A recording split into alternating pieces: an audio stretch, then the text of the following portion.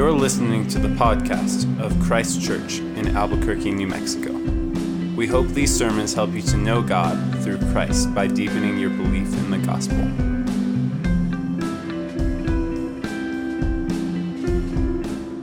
The scripture reading this evening comes from 1 Timothy chapter 5, verse 17 through chapter 6, verse 2. Let the elders who rule well be considered worthy of all double honor, especially those who labor in preaching and teaching. For the scripture says, "You shall not muzzle an ox when it treads out the grain, and the laborer deserves his wages. Do not admit a charge against an elder except on the evidence of 2 or 3 witnesses. As for those who persist in sin, rebuke them in the presence of all, so that the rest may stand in fear. In the presence of God and of Christ Jesus and of the elect angels, I charge you to keep these rules without prejudging, doing nothing from partiality. Do not be hasty in the laying on of hands, nor take part in the sins of others. Keep yourself pure.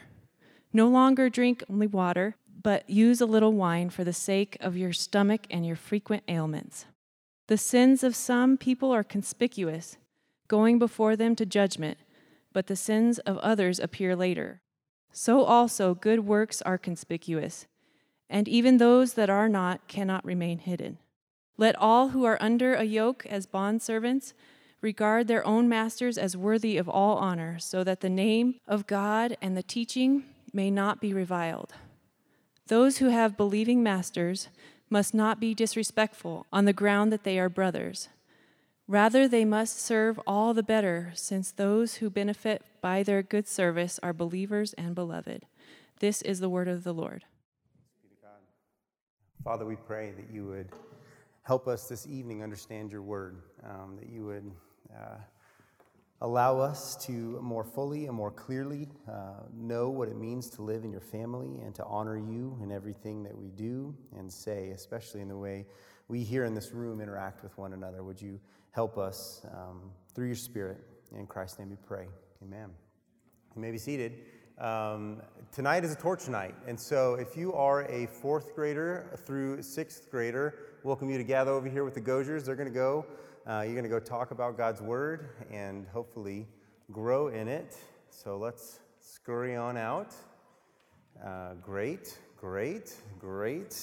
So good evening. Welcome. My name is Kyle Stevens, and I'm a deacon here at Christ Church.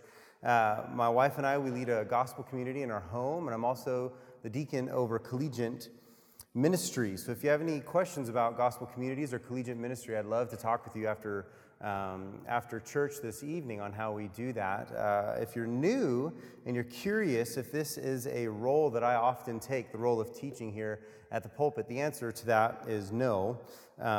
Usually one of our elders, actually all 4 are here this evening, are up here teaching us, but this text proved to be too difficult for them.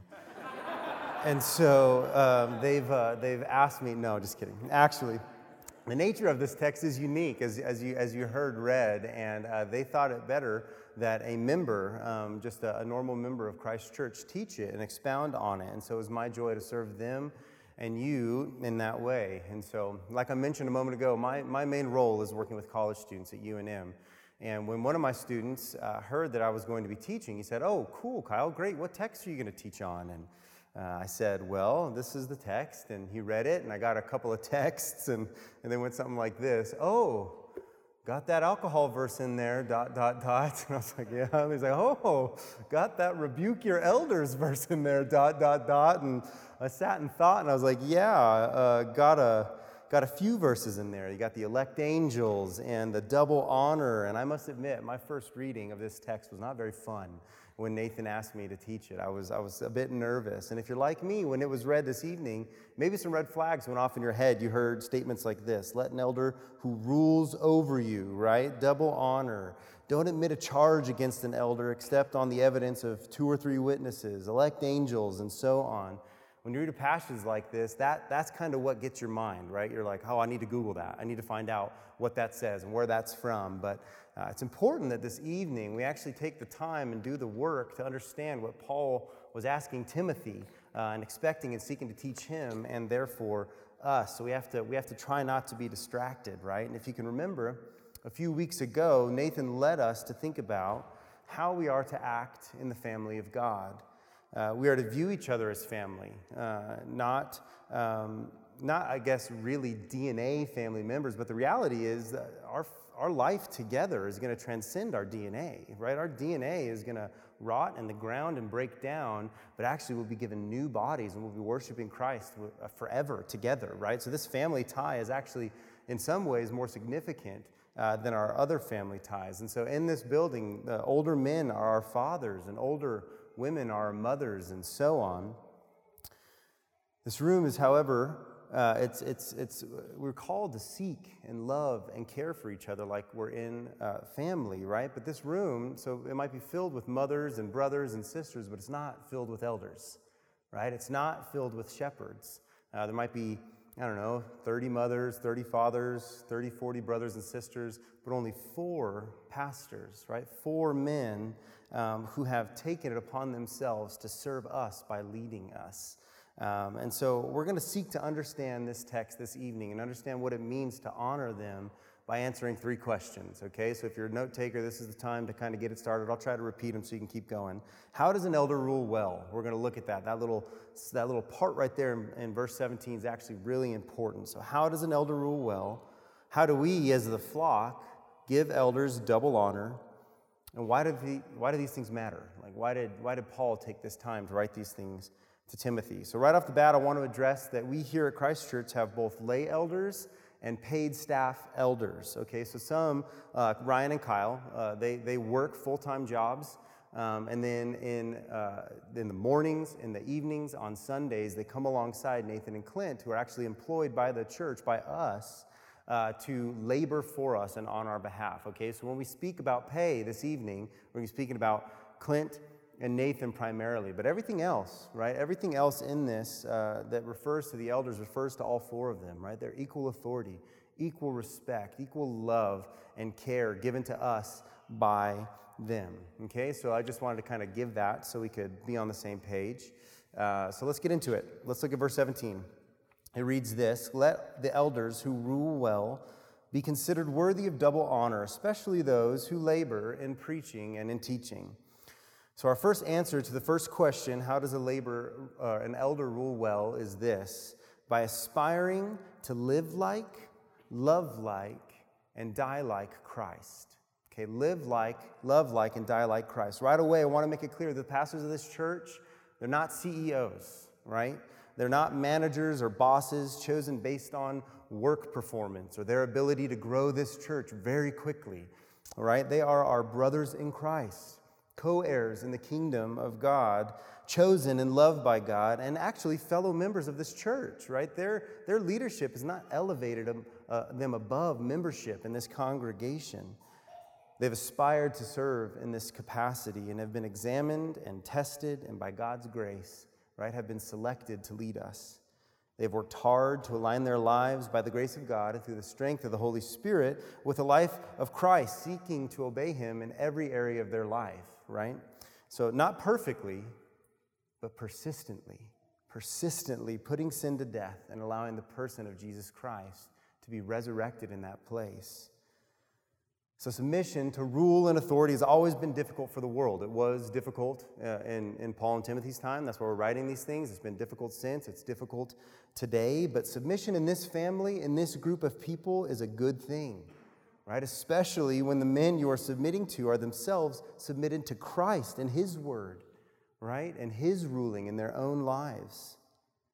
If you think back to Nathan, it was a couple of weeks ago in chapter 3, he was teaching about the qualification of elders.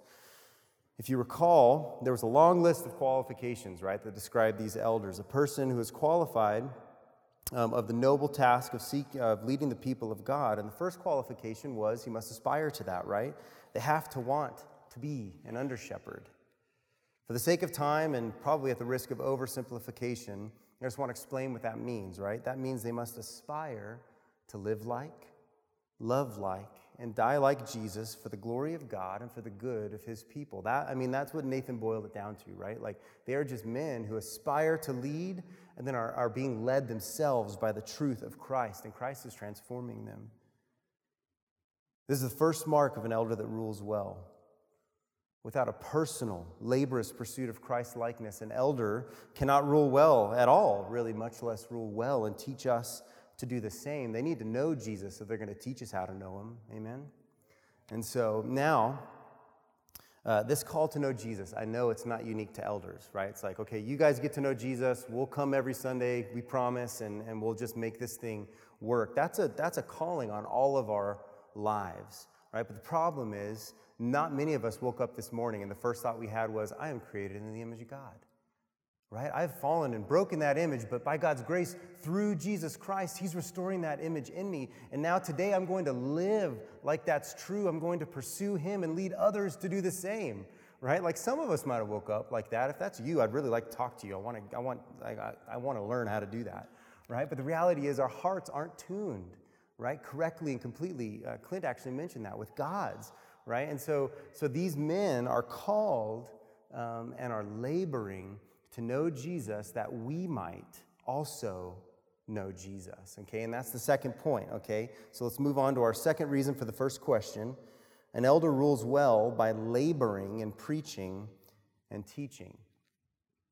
One of the fruits of an elder's personal pursuit of Jesus is his ability to understand the scriptures, but not just for himself, but to give it away to others, right? Our steady diet of God's word in this church through weekly emails, our liturgy, our Sunday gatherings, the songs we sing, the missions and service programs that we are developing and learning about, all of that is the result of our elders' labor, right? Of them pursuing Jesus and then teaching us how to do the same. Apathy and laziness are the anti-elder, not the antichrist, don't hear that wrong, right? But the anti-elder. It doesn't go together. You can't have a lazy elder, because let's read verse 18. Let's see what it says. For the scripture says, you shall not muzzle an ox when it treads out the grain, and the laborer deserves his wages. An elder that rules well works hard and labors, right? Like an ox or like a day laborer, not like a king or a prince, right? Not like a CEO or a manager sitting in an office that's kind of delegating the labor, to their employees, right? But they're described as a sturdy ox plowing straight lines in a field. And then when the harvest comes, treading out that grain, right? Another example they use is like a laborer, right? With sweat on his brow, blisters on his hands. This is the picture that the scriptures paint of our elders, right? And so they are in the scriptures and preaching them well, but they're also in our homes, right? And in our lives, teaching us what it means to follow Christ and live for him. That's their labor. And that leads us tonight to our third and final answer to how does an elder rule well? An elder rules well when the fruit of their labor is evident in the people that they serve. Man, a laborer is a pretty terrible laborer if you don't have anything to show for your work. I've actually worked at UNM, and Skylar and Jeff are working on some buildings there, and every time I walk past it, man, it's a different building. They're putting glass in and doing things, and there is obvious fruit, right, for all those men's labor. Just week in, week out, that building is going up, right? A laborer without anything to show for their work is not a very good laborer. You wouldn't hire him back. Timothy was in Ephesus when Paul wrote this letter to him. And Paul also wrote another letter to actually the church in Ephesus and all the surrounding churches. And this is what he said in Ephesians chapter 4, verses 7 and then 11 through 13. But grace was given to each one of us according to the measure of Christ's gift. And he gave the apostles, the prophets, the evangelists, the shepherds, and teachers to equip the saints for the work of ministry, for building up the body of Christ, until we all attain to the unity of faith and of the knowledge of the Son of God, to mature manhood, to the measure of the stature of the fullness of Christ. Paul's reminding these churches that each person in every church has been gifted by God to serve, right? To pour into the lives of each other. So you, in this congregation, we as a body are gifted, but God has gone a step further, and he's gifted each one of us with shepherds and with teachers who are charged to equip us And the purpose of the equipping of us is that we would, again, minister to each other well and to the world well. And so there should be fruit. There should be obvious fruit. I mean, I can speak because I am you. There's fruit in my life, right, as a result of our elders. So I want to say thank you for that. But the goal is the maturity of the body of Christ. The scriptures say that our elders are gifts given to us by God to labor on our behalf that we might grow into a mature body and then minister to one another. Right? And so their fruit, their labor, I mean, think of our head. Our head is Jesus himself, the person, the perfect God man, right? And God has given us these elders to help build and mature this body, to support. I mean, we'll never be worthy, right? But by God's grace, Jesus is making us worthy, and he's using these men to do that, right? So an interesting side note, it's not a major in this text, but I did want to minor on it a little bit because I thought it was worth mentioning. Paul quotes both the Old and New Testament in this passage, right? Talking about the oxen and the laborers. And he calls them both scripture. Okay, so some of you, I mean, we like to think, believing that this is the Bible is a modern invention, a modern idea. Actually, the fact that the Bible you're holding in your laps is scripture, and the church's belief of that is as old as the church itself, right? Like, Paul takes it one step further, and in 2 Timothy, he's going to say, all scripture is breathed out by God and profitable for teaching, sound familiar? Reproof, we're about to talk about that. Correction, about to talk about that. Training in righteousness, that the man of God may be complete, equipped. Just talked about that. Every good work. Paul's clear. He's good at making sure he says the same thing over and over again. So my intention in taking so much time on rule well, that's just 2 words, right? 2 words in verse 17 of this message was to show us why these men are worthy of double honor, right? Meaning essentially pay and respect. So that the mysterious double honor, you can try to think of a lot of different things, but the context really just points straight to this idea that we should pay our elders and we should respect our elders, right? And we don't give them this respect because of titles, right, or degrees or years of devotion, but because of Jesus, the person Jesus, and because of their love for him and devotion to him and to us, right? And so these men deserve double honor because in many ways they've taken on a double role in this congregation, right? We've talked about how all of us are brothers and sisters to each other, are mothers and fathers to each other. And so they are that, right? But more than that, they step into the role of shepherds and leaders. And so they've taken on a double role. And James 3:1 says that they will be judged more strictly by God because of their willingness to do that. That's remarkable. All right, let me read Hebrews 13:17. It says this, obey your leaders and submit to them, for they are keeping watch over your souls as those who will give an account. Let them do this with joy and not with groaning, for that would be of no advantage to you. Did you hear that? I mean, the first time I read that, I was like, oh, wow, that's kind of profound. Let me read it again. Obey your leaders and submit to them, for they are keeping watch over your souls, as those who will have to give an account, right? And so these men have willingly stepped in to care for my soul, to care for your soul. Not only that, but they will give an account for the way that they handled it. It was hard for me to think of someone else besides Jesus himself in this life who deserves double honor. When these things are understood about the men who lead us, I believe it becomes easier to honor them well. Amen? They seek Jesus. They labor for us and are producing that same fruit of seeking Jesus in us. And they will be judged more strictly on account of us and will be held accountable for us.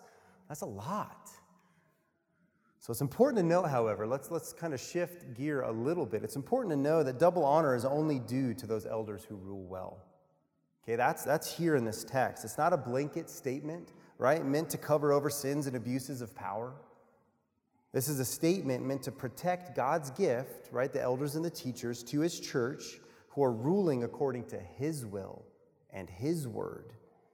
Okay, this section of 1 Timothy is surrounded by warnings against false teachers and incorrect corporate living. Paul's not writing to protect the status quo of sin and abuse of power, but to bring power under the loving authority of Jesus Christ. He's building a structure against corruption, right? Not to protect it. So Paul makes it clear that all abuses of power should be dealt with publicly so that all elders and the congregation would operate under a healthy fear of sin and its repercussions. And God calls us now, and this is where we're going to go, the congregation under the elders now to labor on their behalf, right? To that end. And he calls us to do that in three distinct ways. So let's look at our second question. How do we as the flock give elders double honor? And I think there's three things here that Paul says. The first one is fair pay. Next one is fair trials. And the third is fair treatment. Though I'm sure the elders would love me to conclude that double honor means double pay, I do not think that's what this text means. I actually think it means we should start paying the deacons. And so if we could just get that going. No, just kidding. Okay. Just kidding. Paul was unique. Okay, we know that for a lot of reasons Paul was a unique person, but especially in the fact that he often worked and didn't take payment for churches, right? He refused it. He often earned his own money by crafting tents or was blessed by other congregations in other cities who would pay for his ministry in the city he was at, right? So Paul's vision was that the entire world would hear the gospel of Jesus Christ. And this is the gospel. Simply put, God is real. He created the world and he has authority over it. The world has rebelled against him and has sinned, and that has brought separation. We can't be with him. But by his grace, in his love, he sent his son to die in our place, to take the punishment for the sins that we've committed. And he has opened access to his kingdom for anybody who would repent of their sins and place their faith wholly on the person Jesus Christ. Okay, praise him, amen? That's the gospel. That's what all of this is surrounded by, informed by, in and through, is that this truth is real, right? And Paul was traveling around the world, his world of his day, sharing this. The Holy Spirit was pushing him to places that the gospel had never been preached, right? But there were other men doing similar things, as there are today, right? People teaching, religious, gathering people, trying to get their money, maybe casting spells and doing different things. In order to separate himself from that, Paul also separated himself from pay. What a noble thing. What a God-honoring thing, right? But here in this text, Paul's making a case for why pastors should be paid fairly, right, for the labor that they do. Paul knew that when he left a church, the work was not finished. That's why actually Timothy is receiving this letter, right, that we've been going through. We feed oxen that labor to bring us flour for our bread, right? We pay men and women who provide us services that keep our societies going and our economies growing. Why will we not gladly pay the men who labor for the bread of our souls, right? Why will we not gladly pay the men who lead and guide the societies of our churches, right? Who labor here for God's people. I praise God. I mean, it's honestly not, it's really a non-issue, right? I praise God for this congregation that we're a part of, that we actually do this well, not seeking to make our pastors and their families the poor among us, right? But freeing them from worry so they can labor and teach us how to love and serve the poor who are actually among us, right? Poor in spirit, who don't know Christ, and poor in material things, who need love and care. And we're working to remedy that in this church, amen? So part-time pastors, this isn't like a knock on them. It's actually the opposite, that work two jobs, both to feed their families and to feed their flocks, are blessed men who are worthy of honor, right? And hopefully that honor that their congregation gives them should lead their congregations to free them from their worldly labor so they can focus on their heavenly labor for the glory of Jesus and the good of his bride. So fair pay, though important, is not the only way we honor our pastors. Our second is through fair trials. So verse 19 says, "Do not admit a charge against an elder except on the evidence of 2 or 3 witnesses." So this verse can be confusing and even alarming at first if you don't understand it in its Old Testament context, right? It's like, why do they get special treatment? Why do they get, only one witness isn't enough for them? But the reality is that was that was a rule for everybody, right? This was for everyone. This Old Testament practice was to be extended to everyone and was meant to protect the innocent, rich, poor, leaders or not, from an unfair trial. Let me read the scripture. It's in Deuteronomy, it's chapter 19, verse 15. It says, "A single witness shall not suffice against a person for any crime or for any wrong in connection with any offense that he has committed. Only on the evidence of 2 witnesses or of 3 witnesses shall a charge be established." So if it's a well-understood thought, if this is something people knew, then why did Paul write this and tell us to apply it to our elders? Like, why did he even mention it? The reality is public figures are always scrutinized, right? The only reason TMZ, tabloids, Twitter, I don't know why they all start with T. I don't know. The only reason those things and those outlets exist, right, is because we love gossip, right? We love to judge, and we love to believe the worst of people, even before we have the facts. You've never read about me on Twitter. I hope you never will, right? But like people who are elevated, who are celebrities, you hear about them all the time, and a mantra of our day is guilty until proven innocent, right? And the sad thing is, when the facts come out that the person may have been innocent, who cares? That's not a good story, right? Let's move on to the next one. People who get bulldozed by gossip often do not recover their image, right?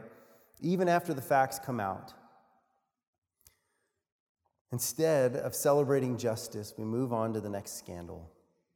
Like it or not, our pastors are like the celebrities among us, right? They are at the forefront and are held under highest scrutiny, not just them, but their wives and their children as well. Far be it from us to accuse them of something that we're not sure is true. Let's put gossip and slander far from us, and let us be children of the truth. If you hear something about an elder, make sure it's backed by facts. You want to know the best way to do that? Go to your elder.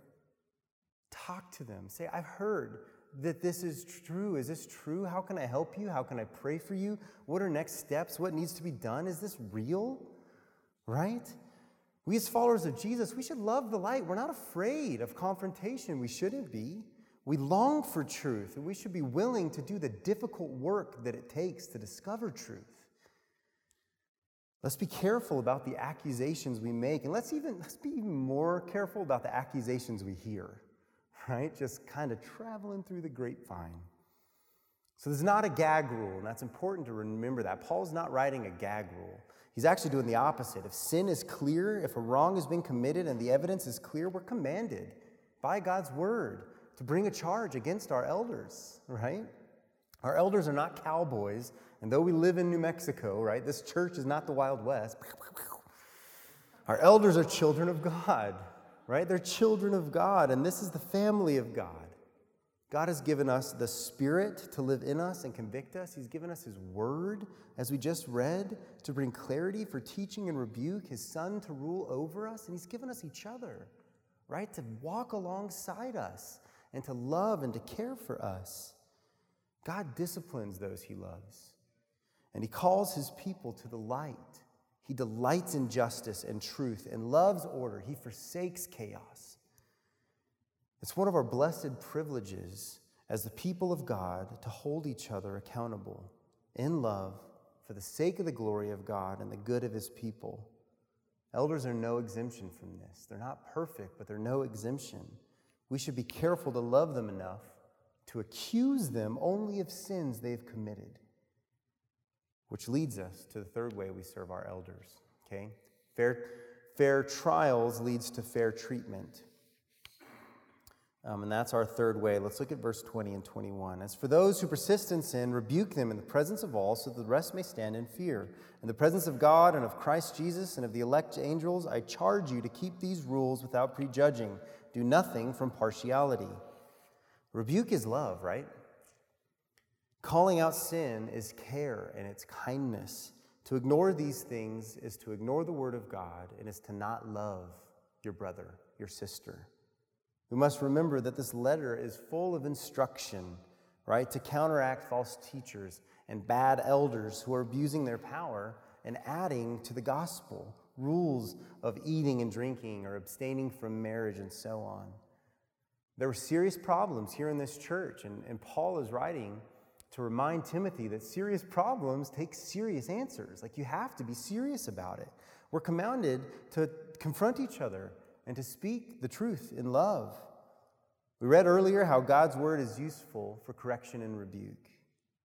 We should believe that truth and use it to encourage each other and call each other's sin out. If you're familiar with Matthew 18, we've talked about that a few times here at Christ Church, right? Then the last 2 points are actually pretty normal to you, right? Like, yeah, if your brother sins against you, go to him, right? Go to her directly and seek reconciliation. And if that doesn't work, take some people with you and pray and plead with them that they would repent. And if that doesn't work, bring them before the church, right? All in hopes of reconciliation. Paul commands us to do this with our elders as well.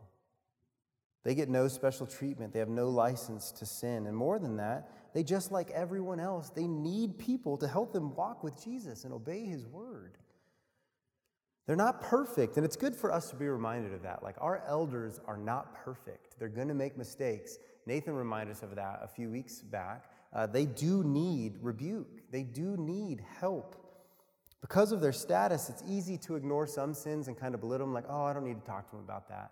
And it's easy to blow other sins way out of proportion and just walk up to them, I cannot believe you did that. This can't be how we treat our elders. We should love them enough to call them out when they're wrong in hopes that they would repent and that process as a whole would bring about holy fear for them and for other elders and for the congregation as a whole, reminding us that the authority ultimately is God's, right? Like, I mean, our elders have authority and we are called to submit to them, but the only authority they have that's legitimate is given to them, right? It's given to them. We must remember that sin is against a cosmic authority, right? It is a cosmic problem with a cosmic audience. Paul reminds Timothy that God and Jesus and the elect angels are calling us to give no special favor even to our elders, the perfect, righteous judge of the universe and his chosen jury sees everything. We should take that into account and give no one special treatment. And so for the curious in here, a short word on the elect angels before we move on. So as not to disappoint. It's not entirely clear, honestly, what is meant by the term elect angels. Okay, it's clear, and I just made the point. It's clear what the point is, right? It's that to shine light that there's a righteous audience, a cosmic audience watching the church, right? But the addition of the elect angels is a bit perplexing. Paul has reminded Timothy God's watching in a few different places, but this is the only time he brings the angels into the audience. And so there's a few theories that exist to explain why. Some people believe it to be kind of the angels that are over the churches in Revelation. You may have read about that, the angels that are over the churches. Other people believe it just to be angels, just God's angels who carry out God's will and are doing his work. Others believe that it is the angels who did not sin against God, right? Who did not fall away with Satan. I don't know what Paul intended for sure, but honestly, the last explanation seems to fit the context the best. Paul is reminding Timothy that not everyone who seems to worship and follow God really does, right? Even angels fell away. We must be careful and not allow wolves to remain hidden in sheep's clothing. And so let's look at verse 22 and 24 and 25, and this is how he speaks to that. Don't be hasty on the laying on of hands, nor take part in the sins of others. Keep yourselves pure. The sins of some people, is it conspicuous? It's conspicuous. I've been reading that wrong all week. Going before them to judgment, but the sins of others appear later. So also good works are conspicuous, and even those that are not cannot remain hidden. Paul here reminds Timothy to be careful whom he appoints as elders, right? You can't always see sins right away. You look at the fruit of the tree to kind of determine the tree, but in reality, sometimes that means you have to wait till spring, sometimes summer, sometimes late into the fall to see if the fruit of the tree is healthy. The purpose of these verses is to warn us not to make decisions too quickly on who we appoint and to keep those who we do appoint on close watch, because sins that are hidden have their way of coming out. Praise God. Don't you love that God loves the light? Don't you love that he hates your sin? Don't you love that he's called you out of it? Sometimes we think it would be a tragedy if my sin was exposed, a tragedy if the sins of my elders would expose. That is so far from God's heart and mind. God longs to expose sin, not to embarrass you or to hurt you, but to heal you, to bring peace, right? To bring peace to us individually and to our congregation as a whole, right? And so when sin comes out, we should be thankful and grateful, and we should lead each other to repent and to allow Christ to be resurrected in that place.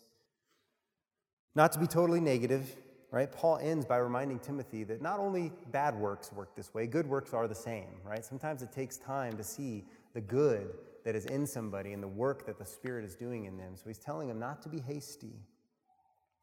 And that brings us to our third and final point this evening. Why do these things matter? Some of you are up there thinking, little Baptist boy here skipped the verse on alcohol. And he ignored the last two talking about servants and masters. I am a little Baptist boy, but I did not skip these verses. I'm going to talk about them right now, okay? Actually, I saved them now because for this moment, because I think in them is the clearest message of why the things we have been discussing this evening matter, right? They matter because the pure and unadulterated gospel of Jesus Christ matters. Why is it necessary that elders rule well? Because when they don't, the name of Jesus is defamed.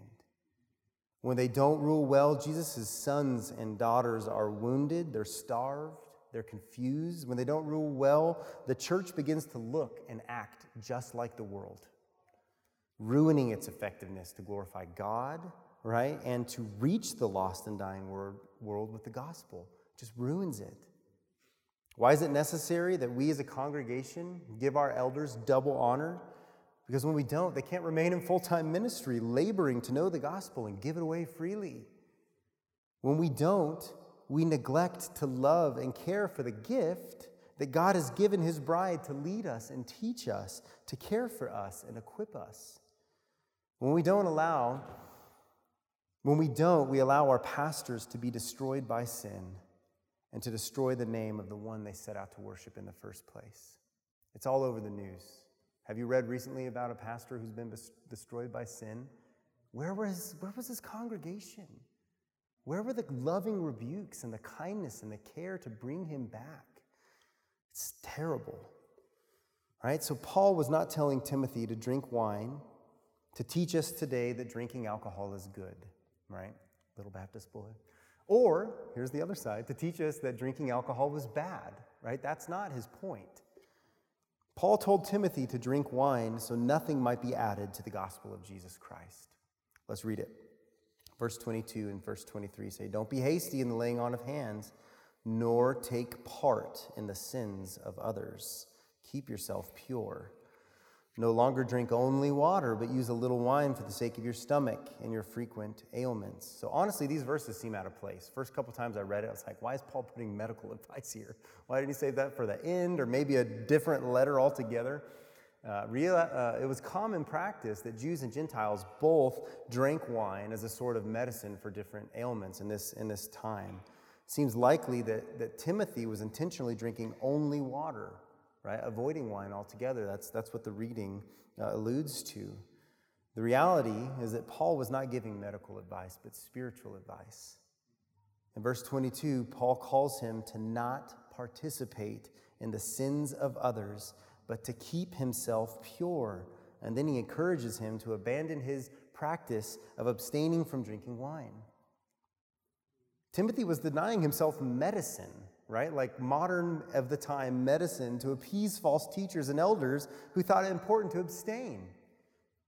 Timothy was participating in their sin by adding to the gospel. May it never be. He needed to purify himself by relying on the pure teaching of Christ and Christ crucified alone for the salvation of our souls. The elders should have known this and should have been teaching this. Timothy and the rest of the believers in the church should have known this and rebuked these elders, these men, for the purity of the gospel and for the purity of the church. It is the blood of Jesus that saves. Nothing is to be added to that. The truth and how we as a church handle it matters. So as we close, let's talk. and look at Paul's advice for bondservants to regard their masters with all honor and sound. All honor, does that sound familiar? What is the reason given for this honor? Let's read. Let all who are under a yoke as bondservants regard their own masters as worthy of all honor, so that the name of God and the teaching may not be reviled. Those who have believing masters must not be disrespectful on the ground that they are brothers. Rather, they must serve all the better, since those who benefit by their good service are believers and beloved. Teach and urge these things. We must be passionate about the glory of God in all that we do. Christ died to save us from our sins. He was raised to give us new life. He has gifted us to serve and love one another like He served and loved us. Our elders are called to die to themselves and serve us like Jesus did. We're called to respond to that with submission and trust and care. The world, it seeks to take advantage of grace, like this servant, right? We're brothers. I don't have to work hard, right? They want to usurp power and get around it. But the world the church isn't the world, right? We should seek to build each other up, submitting to our leaders and submitting to Jesus because we care about the name of Christ. We work hard in this family, not to earn our salvation, right? Not to gain or add something to Jesus, but to show the world the worth of the one that we have been saved to. We care about His bride. We do anything to represent Him well. Amen? Amen. The pure and precious, almost done. Almost done. Message of Jesus Christ, it matters. Our love for God and His name should transcend our love for ourself and our comfort. The people around us should look at the church to see why authority and submission are beautiful things. They should look at us and see the beautiful Christ. They should see our love for Jesus and His work on the cross as a truth worthy to give their lives to. They should see our love for each other, even in rebuke, and long to have what we have. Let's pray. Father, we love You and we praise You. We're grateful that You've been so kind. One, not to destroy us in our sin, but to come Yourself and save us from it. And not just to do that, but You've given us a family, a body that keeps us true to it. You've given us elders, teachers, to guide us and to lead us. You've given us each other that we might rebuke in love and kindness, that we might love and serve, that we might provide for the needs of. Lord, You've just been so generous. Your generosity is just all over this passage. And I pray that this evening, as we ponder Your truths and as we ponder Your loves, the name of Jesus Christ would be elevated in our hearts and in our minds. God, would You make it easy for us to submit? Would You make it easy for our elders to love You and to follow You and to pursue You with all their hearts and to lead us to do the same? Would You make it easy for the world to see what's going on and for them to respond to the gospel of Christ and repent? God, we pray all these things for the glory of Your name, for the sake of Your people. Amen. We hope you have been encouraged to deeper life in Christ through the preaching of this sermon. For more information about Christ Church, visit www.christchurchabq.com.